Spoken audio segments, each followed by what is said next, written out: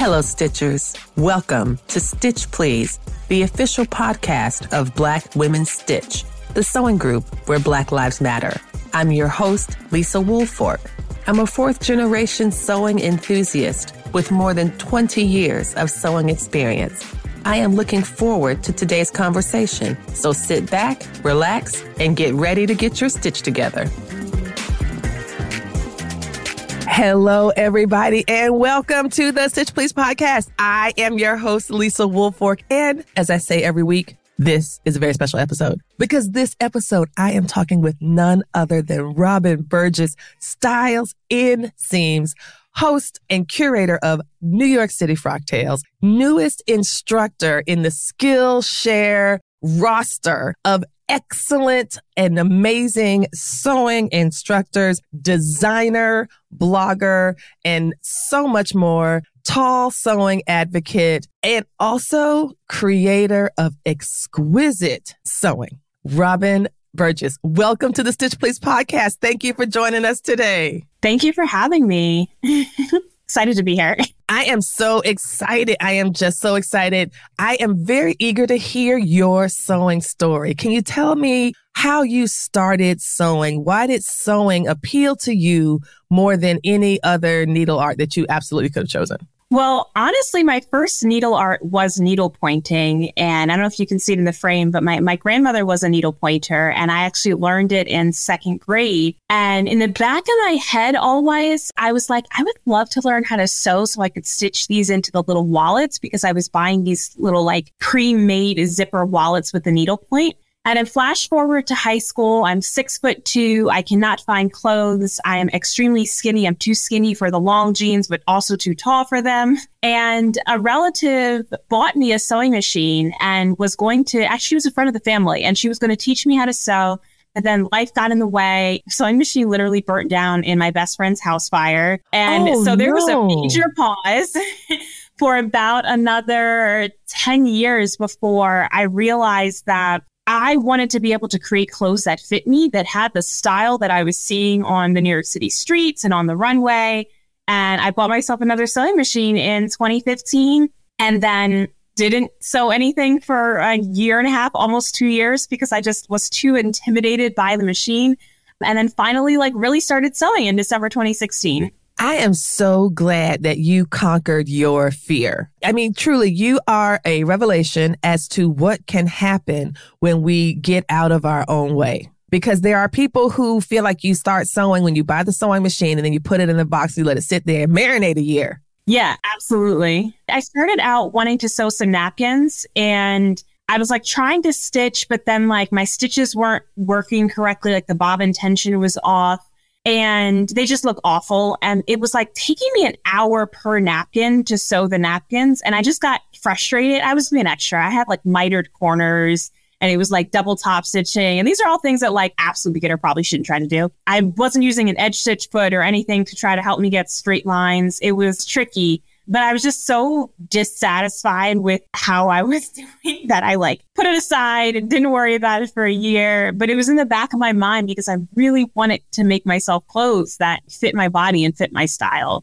I want to talk about this, the idea that you set a standard for yourself that was so high, unrealistically high, and then you got mad at yourself for not meeting it. How did you get past that to open that machine and then start sewing projects that aren't necessarily easy, but not napkins? Yeah.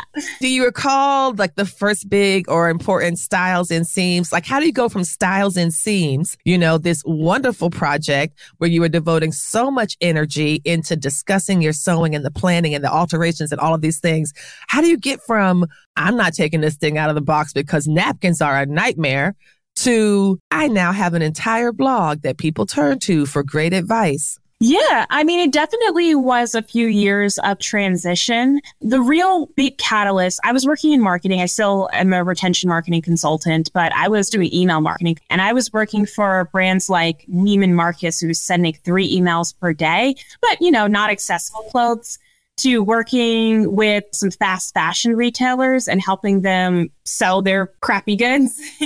And I just didn't feel good about my impact on the environment and helping to sell such unsustainable things and promoting like consumerism. So I transitioned between jobs in December 2016. I took a week off between the two. And I was like, I'm going to try to correct my hand in consumerism by stopping any purchasing of clothes. Like I have a big enough wardrobe right now. If I start to sew, if I like commit to this, then I can make a few pieces to replace the ones that I would be buying. And so giving myself that pledge of I'm not going to buy any clothes that for the season didn't actually end up making much, but it got me over the hump to buy some fabrics, to try, to start learning how to do alterations, etc. And Styles and Seams wasn't a thing yet. It was just me on my own old Instagram name for the next 2.5 years. I was living in New York City. And then I moved to London and was working there. And I was sewing all the while and just making vacation wardrobes. And then I left that job in 2019 and was like, I really want to make something of this sewing thing. And the only way I can truly get better is if I organize my learning path. And the way that I wanted to organize my learning path was by creating a blog. I've been a food blogger for probably 10 years at that point. When I take the time to write down what I'm doing right, what I'm doing wrong, to analyze fit and record what I'm doing, to make the alterations in a way that are replicable, I can learn so much more about sewing and get there faster. And so I started Styles and Seams as a blog in 2019, in part to just force my hand to focus what I was doing as I learned how to sew. I appreciate this so much because what I hear is two things. One, I hear something about self-study. I hear something about what does it mean to devote oneself and to have sustained attention to a topic or a concept. That's study. That is what it means to study something. And I really love how you dug into what you truly wanted and you were able to set out the path for yourself by having a clear set of standards for what your output was. I also love, I keep hearing too, the word pedagogy. And that's what I keep hearing, pedagogy. And if y'all aren't nerds like me and Robyn, no offense, I called you a nerd. I learned yesterday, me and Robyn chatted. I'm definitely a nerd. Me and Robyn chatted yesterday, y'all. This is just a follow-up. I mean, we had a good old time yesterday in the pre-interview. You studied anthropology. And so pedagogy being the science of teaching or the focused attention to the practice of teaching. And you did that for yourself. And that the blog became something that as you were teaching yourself, you were also teaching other folks. And I really appreciate that. I also want to think more about how you were also involved in seeing so many elements of fashion, of the fashion scene. And as you said, from both ends, you're working for Neiman Marcus and helping them to connect with their elite consumer base. You're working with a fast fashion brand who is printing out, I think, what do they do, like 1,000 styles a week or some kind of like not possible. And so you're seeing all this and you're like, I'm going to offset my footprint. I'm going to offset my contribution. I see all this excess around me. And you know what? I don't need it. Instead, I'm going to build something that really, truly reflects who I am. So I don't have to buy fast fashion or super high fashion. I can make what I need. When you started that journey, I think you mentioned that there was a green jumpsuit that was involved in that process. Can we talk a little bit about that piece? So the piece you're referring to is my birthday jumpsuits, but actually for my 30th birthday. I made it in February 2019. And I really think about this as a big milestone in my sewing journey. I was living in London at the time, but I had come back to New York to visit for the holidays and bought this amazing green fabric from Metro Textiles, one of my favorite, where I get a lot of my fabric. I like that place too. I do like them. You never know what you're going to find in there. It's really fun. Metro Textiles, y'all. It's a fun spot. Yeah. I always buy too much when I go there. So I mentioned I'm 6'2", and I just did not have access to clothes that fit me throughout my life. Pretty much throughout my life. I've been over 6 feet since I was 12 years old. And honestly, I grew 7 inches in 3 months when I grew to over 6 feet tall. And so I was rail thin, couldn't fit nothing. High waters for days, short arms for days. nothing would fit. And I was working in professional spaces. So at the time, I was living in London as an conversion optimization. So I do digital marketing on sort of a very technical side for SaaS companies. But I was traveling monthly to Germany to meet with a huge client, multi-billion-dollar client by myself.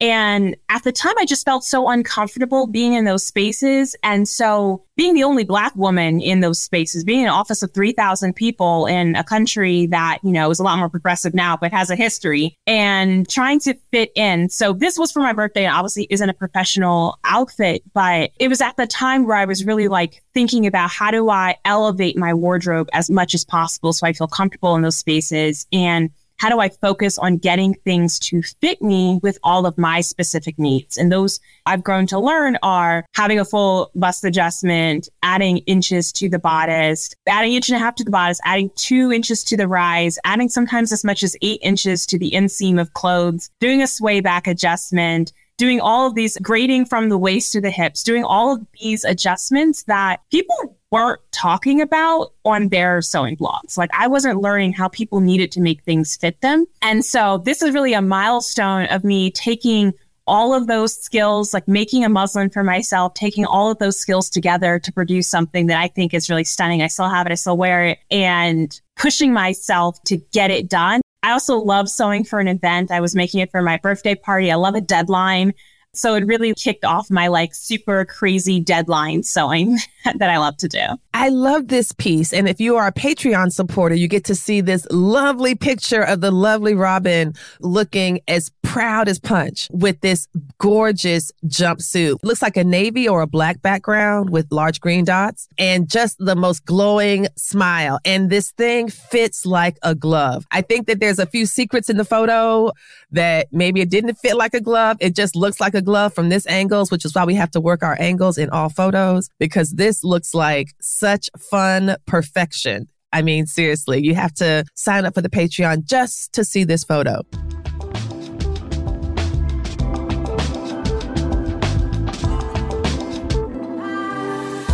The slogan of the Stitch Please podcast is that we will help you get your stitch together. And now we're bringing it to you in a new way. The Stitch is a newsletter from Black Women Stitch, and I am delighted to tell you about it. What do you get when you sign up for the Black Women Stitch newsletter? You get to hear what's happening with Black Women Stitch in the Stitch Please podcast. Events that we've had, events that are coming up, contests for prizes, live shows, social media meetups, IRL meetups, episodes of the podcast that you might have missed, as well as opportunities to learn and sew in community with other Black makers across the country and across the world. You'll learn also about some actual stitches. We will help you get your stitch together with continuing education for your sewing life. Oh my goodness, y'all, I am so excited for this newsletter. There's always things I want to tell you, but how? Well, now we have the Stitch. Sign up using the link in the show notes or on our website. We look forward to helping you get your stitch together soon.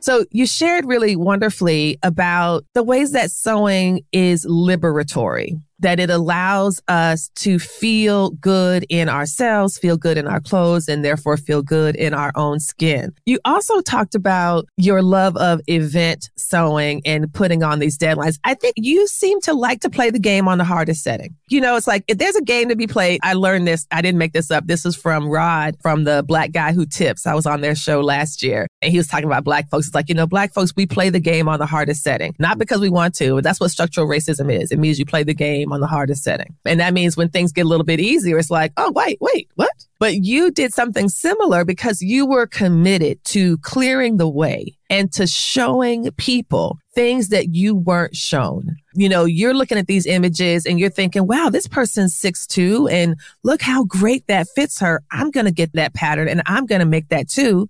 And then you make it. And then it's like, wait a minute. How did it look so great on her, but not on me? And then that's when you learn more about the adjustments and things like that. When you gear up for an event sewing, how do you decide what your approach is going to be? And I'm thinking particularly about a couple of Easter outfits that you have that are me made, and this lovely purple one with the opera gloves. It's absolutely stunning. Can you tell us about this piece? You all, this is such a stunning, she's wearing this lovely purple dress with a back that's like slow scoop back, but tied across the upper shoulders and a really lovely decorative bow that is reproduced in her hair as like a fascinator and with pearls and looking over her shoulder like, yes, I made it. Can you talk about this piece? Yeah. First of all, I got to say, this feels like a little bit of a therapy session because earlier you talked about how I'm a perfectionist and then you just talked about how I like working on the hardest setting. And I think that is like so true of me. I went to high school, not to brag, but like I was the valedictorian in my high school. And I just found it I am not surprised. So easy. This is not shocking at all. I found it so easy that I like joined and was a leader in every club just to give myself extra pressure. And then I went to the hardest possible school that I could go to. I went to Columbia, I went to Ivy League because I was like, I need extra pressure. And then I found out, going to the pedagogy, I found out that I like teaching myself and working with my hands more than I like the classroom study. As great of an institution as I went to, I more enjoyed learning skills that were sort of outside of the classroom. Just that was how I preferred.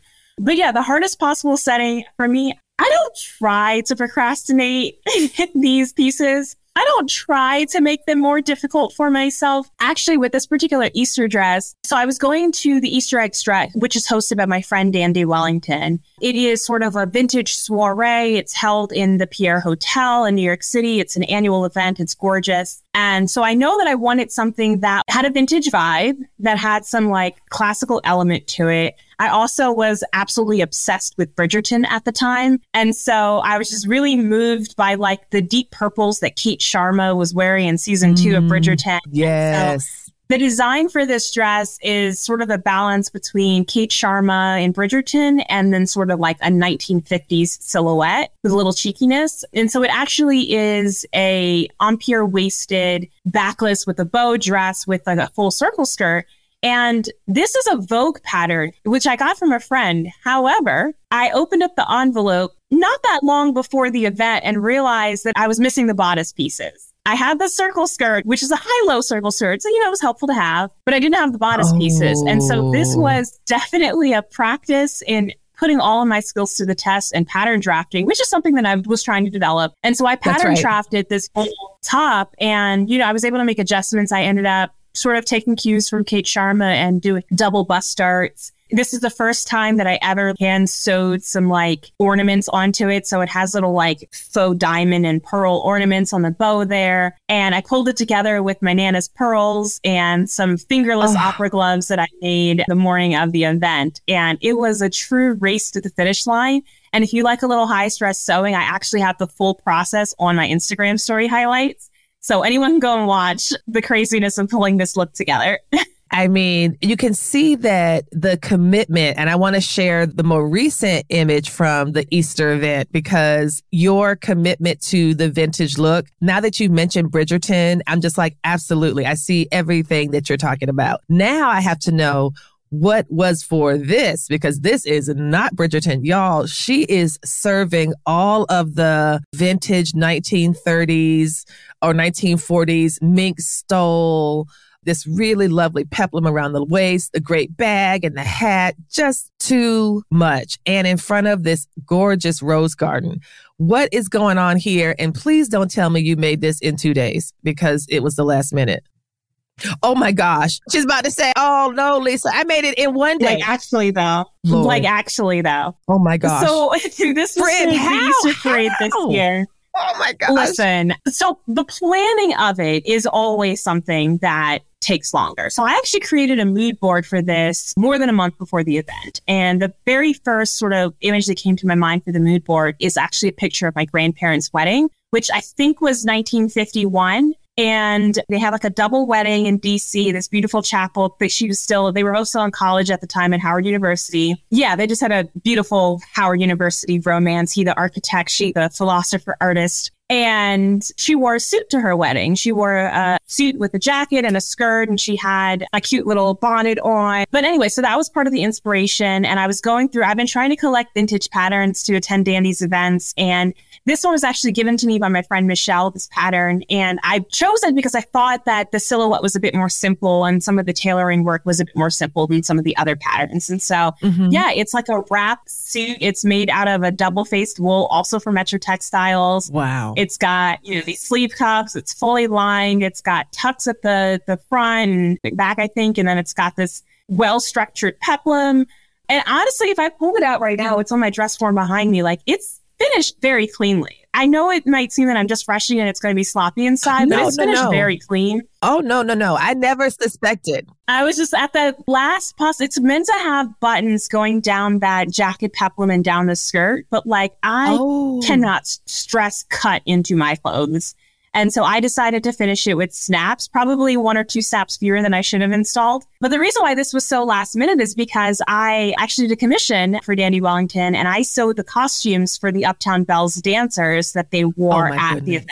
And so the first event happened to be the day after New York City Frock Tales, which I hosted. Oh my gosh. And then this event was the day of the Easter event that I was attending. And I added these like feathered hip things as a commission. And so I was balancing my time between sewing my suit and sewing these feathers for the first time. So that's why I ended up being a last minute sew. An enjoyable sew nonetheless. And I love it. It's absolutely stunning. And I want to pivot really quickly to your Skillshare teaching, because clearly you have the skills. You focused on developing high level couture type skills. You've taught yourself so well. And you are a learner who values hands-on, active, practical learning. And now you're going to be bringing all of that to Skillshare. Can you talk a little bit about what it is like to break down your particular process and have it be for the masses? Like, your sewing to me began in a very intimate way, in a way to build what you needed for yourself so that you could move in dignity and you could hold your head up and just love what you did and loved how you looked. And now you're helping other folks do the same with Skillshare. Can you share a little bit more about what Skillshare is and your role and the name of your new course, etc.? So I think it was May 2022, an awesome Black woman who lived in Harlem reached out to me and said that she was interested in me maybe teaching a class for Skillshare. And I was like, oh, that sounds like an awesome opportunity. Immediately imposter syndrome in my head, but like, let's not say no to blessings. Yes, that's right. And it sort of spiraled into not being one class, but being a 5-class learning path as they sort of expand their sewing offering. I really just thought about their sewing audience is a lot more beginner focused because it's a creative platform that isn't specifically for sewing. There are people who hopefully will just be looking to pursue new creative passions and happen upon my class. And that's part of why it's sort of beginner focused. But I really designed the curriculum based on what I would have needed in those first 2-3 years. So you remember I mentioned that I bought my sewing machine in 2015, but I didn't really sew until December 2016. And I really didn't make my first shirt until May 2017, the first piece of clothing. So it was more than 2 years after I'd bought my sewing machine, even though I had so much need and passion for wanting to do this. I was like, what are all the things that kept me scared, that made me too afraid to do it? I mean, obviously, one of them is the fact that I'm a perfectionist. And the other thing is that my idea of sustainability is not wasting. And so I didn't want to cut into something and just ruin it. I didn't want a Cosby Show, what's that shirt moment where it just looks awful? A Gordon Gartrell. A Gordon Gartrell. You didn't want to make no Gordon Gartrells. Yes, I didn't want anything that was awful and that would be embarrassing. And so that's what held me back. But on the other hand, it's there's all of these different places you can get information, but it's not organized into what exactly do I need? What's the good course of action to learn? And so the first class is everything you need to know to get confident behind a sewing machine, assuming you've never touched it before. Everything from how to wind a bobbin to how to thread a machine to, by the end of that class, we're creating a pattern to sew a zippered pouch with top stitching along either side of the zipper with a curve on it and seam finishes. These are all the fundamentals of making clothes. And then the latter 4 classes are sewing with patterns, sewing with prints and like getting placement correct. There's one that's sketching runway ideas and helping you to sort of translate a creative vision into something that understands the seam lines and construction. And then the last thing is the thing that I am most obsessed about, which is fit. How do you get a good fit from your clothes, creating a muslin and establishing like good sewing practices in order to get a good fit with your clothes? I think that's absolutely beautiful. I really do. It's a gift that you gave yourself, and it's now something that you are using to help others empower themselves similarly. I think that's just wonderful. And I know it's going to be wonderful and very well detailed because you have a standard that wants to be thorough. And I appreciate that. And it does allow for your sewing to be more sustainable in the long run when you don't find yourself having to redo things because this broke or this didn't look right or you threw it in the washing machine and it wasn't finished well. So there goes your seam allowance, etc. I really celebrate that. I think that's wonderful. The back stitch is a reinforcing stitch, sewn by hand or stitched by machine. The back stitch is a return with a purpose. On the Stitch Please podcast, our new Backstitch series will recall early and or favorite episodes of the podcast. And the best news, it's hosted by you. Yes, you. Thank you, you. Do you have a favorite Stitch Please podcast episode? Let us know by leaving a voice memo on our website. 5 minutes max. Let us know what episodes you love and why other people will love it too. And if we use your message on the show, you will receive an honoraria. So remember, the backstitch makes a seam stronger. Leave us a message so that your contribution can make the Stitch Please podcast that much stronger. You can find the link at the blackwomenstitch.org website or just click on it in the show notes for this episode.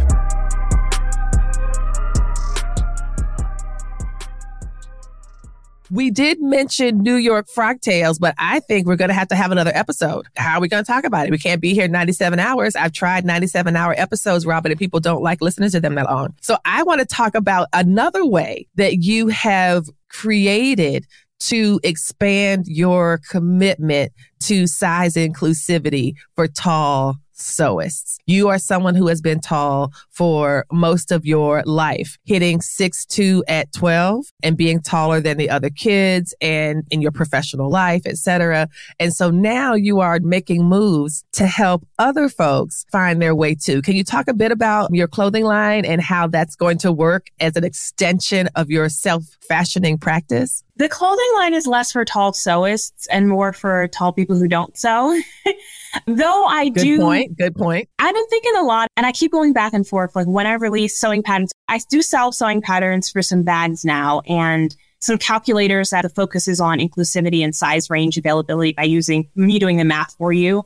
Thank you. But for sewists, I've been thinking like, should I release sewing patterns based on a block that is my height? There are a lot of tall women who could use them. Am I limiting my audience too much by making them for tall women? And if I do that, should I also make a line for shorter women? Or should I just say, if you want to sew my patterns, you should do what I have to do and adjust the pattern to fit you and understand how that works, because that's what I have to do from the jump. I think that's a great idea. I think that you are right to focus on tall women. I think you are right to focus on the block that you have, because the reason you have to work so hard is because the patterns are already designed for people who are 5'6". I don't think you need to be all things for all people. You need to be all things for tall people.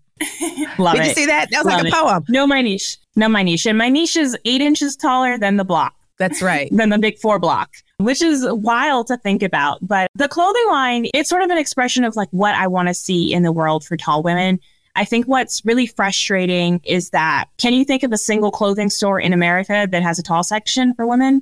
No, not really. Not for women. I've not seen one for women. I've seen big and tall men's stores, big and tall men's sections, but not for women. I've not seen it. Topshop, which is a UK brand, I think they closed all their US stores, but they did have a tall section and it was a revelation. Now, if you want to talk about quality and fit, that wasn't always there, but it was a revelation of being able to see it present in a store. People assume that fashion is for tall women because models are tall. And being my height, the only two career paths that people just automatically on the street assume that I have is that I'm a basketball player or a model. There is no in between. And because people associate tall women so strongly with models, they don't think about what clothing actually is. Those samples are not actually made for tall women. They photograph them on tall women. And so I want to be able to make the clothes that we want to wear, which is not much different than what smaller or normal size. I haven't figured out what's the right, non-pejorative way of saying normal heighted. I say normal heighted people a lot. Normal heighted people. Yeah, I wouldn't say normal because your height is also normal. I hate the idea that somehow being tall is non-normative. And maybe also I hate normativity, period. So you will come up with a term that works. I don't get to decide what that term is, but I don't want you to ever think yourself as being abnormal because that has some eugenical nonsense behind it, which is horrible, but the culture is the way that it is. There is a reason that you at 12 could not find pants to fit you. That is a reason because the fashion industry said this is normal. So yeah. And it's really frustrating being a tall sewist because you'll go and watch I like Chris Sartorial's YouTube tutorials and drafting a skirt block, for example. And even when you have conversations with other people who work in the industry, they're using these dress forms that come in one size, or not one size. Again, they come in one size vertically, but many sizes horizontally. There's been so much amazing conversation about the plus size market and inclusivity for plus size women, which absolutely is necessary. And I've worked with some really amazing plus size brands, and I'm always following their work. Those girls are stunning. Let's get more of that. Tall women are left out of that conversation, I think, in part because height is seen as a privilege, and there is no privilege to being an outsider. Regardless of where you sit on that outside of the spectrum, I know that I'm in the 98 point something percentile of women's heights. Being an outsider is not a privilege. And so I'm hoping to address that more and have more of a conversation about how tall women are treated in America and also what we need to feel confident in these professional spaces and how do we address the issues of feeling like outsiders every time we step in a room or having people address our height before asking our names in every single room we step into. So I'm hoping that the brand, which is going to be called Robyn Mandele, named after my aunt, who was a fabulous dancer, I'm hoping that it will inspire or help to create a brand that's a conversation around empowering women to be their full selves in their tall bodies, to stand up and be their creative, bright selves. I love that. I really love that so much. I'm so grateful to you for your advocacy, for your creativity, for your dedication, and for the way that your own bravery to take a risk and do something for you. And by sticking with it and elaborating on it, you really are changing the landscape. And so to that, I say thank you and can't wait to see what you do next. I'm going to ask you the last question I ask folks on the Stitch Please podcast. The slogan of the Stitch Please podcast is that we will help you get your stitch together. Robyn, what do you have for us that will help us get our stitch together? I would say just take a pause, reassess what you value, and then come up with your own definition of success. Your vision of success may not look like what your family holds as successful, or what your colleagues hold as successful, what your classmates hold as successful. And you don't need to compare your success to anyone else. So come up with your own unique vision and then chase that. Go and strive for that vision of success for yourself. That is just beautiful. Thank you so much, Robyn Burgess, Styles and Seams, working on something so just revelatory, revolutionary. And those are the kind of people I like to talk to on the Stitch Please podcast. So thank you for being you. Thank you so much for having me. You've been listening to Stitch Please, the official podcast of Black Women Stitch, the sewing group where Black Lives Matter. We appreciate you joining us this week and every week for stories that center Black women, girls, and femmes in sewing. We invite you to join the Black Women Stitch Patreon community with giving levels beginning at $5 a month. Your contributions help us bring the Stitch Please podcast to you every week. Thank you for listening. Thank you for your support, and come back next week and we'll help you get your stitch together.